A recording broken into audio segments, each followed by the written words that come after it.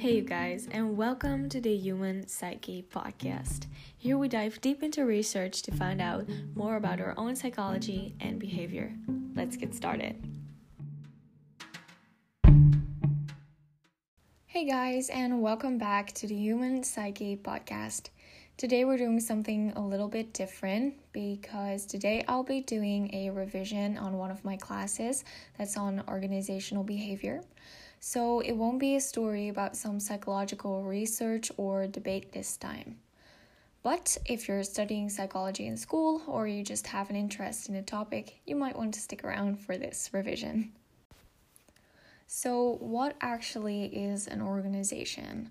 An organization is a targeted collaboration of knowledge, skills, and strength between a few, usually 3 or more persons, that primarily uses resources and activities to meet the needs for products and services in its environment. The scientific research area of organizational behavior studies the influence that individual factors, group processes, and organizational structures have on human behavior in organizations.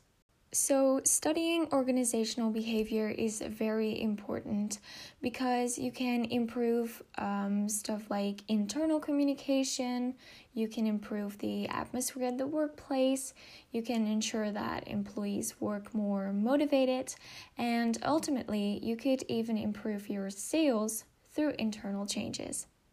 It's a challenge for organizational behavior to keep the company going in bad economic times and to keep all employees happy.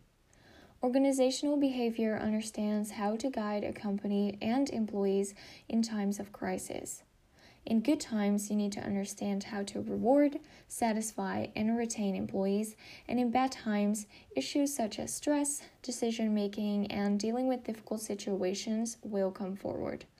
As a work and organizational psychologist, you need to know how to deal with this. Now, the importance of dealing with globalization. If your company is active in several countries, you will have to take into account cultural differences, among other things. Employees in other countries may have very different needs, ambitions, and attitudes than you're used to. You also have to deal with social opposing forces.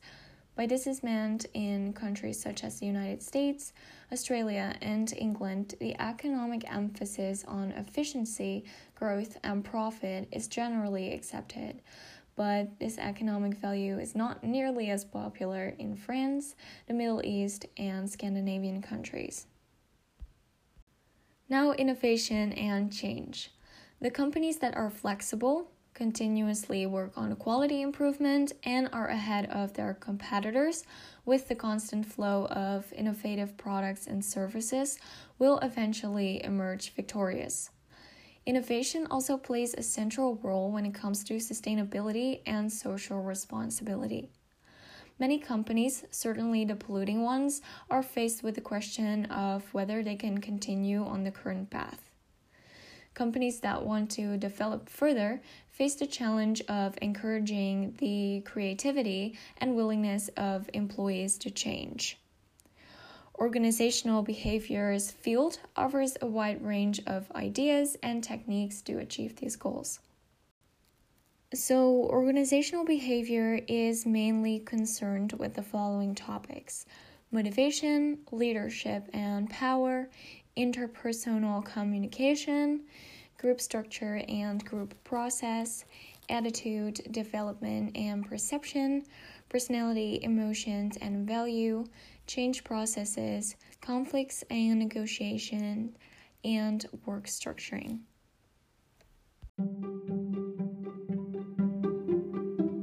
So that's all for today, guys. This was the revision on organizational behavior. I hope you enjoyed, and talk to you next time. Bye, guys.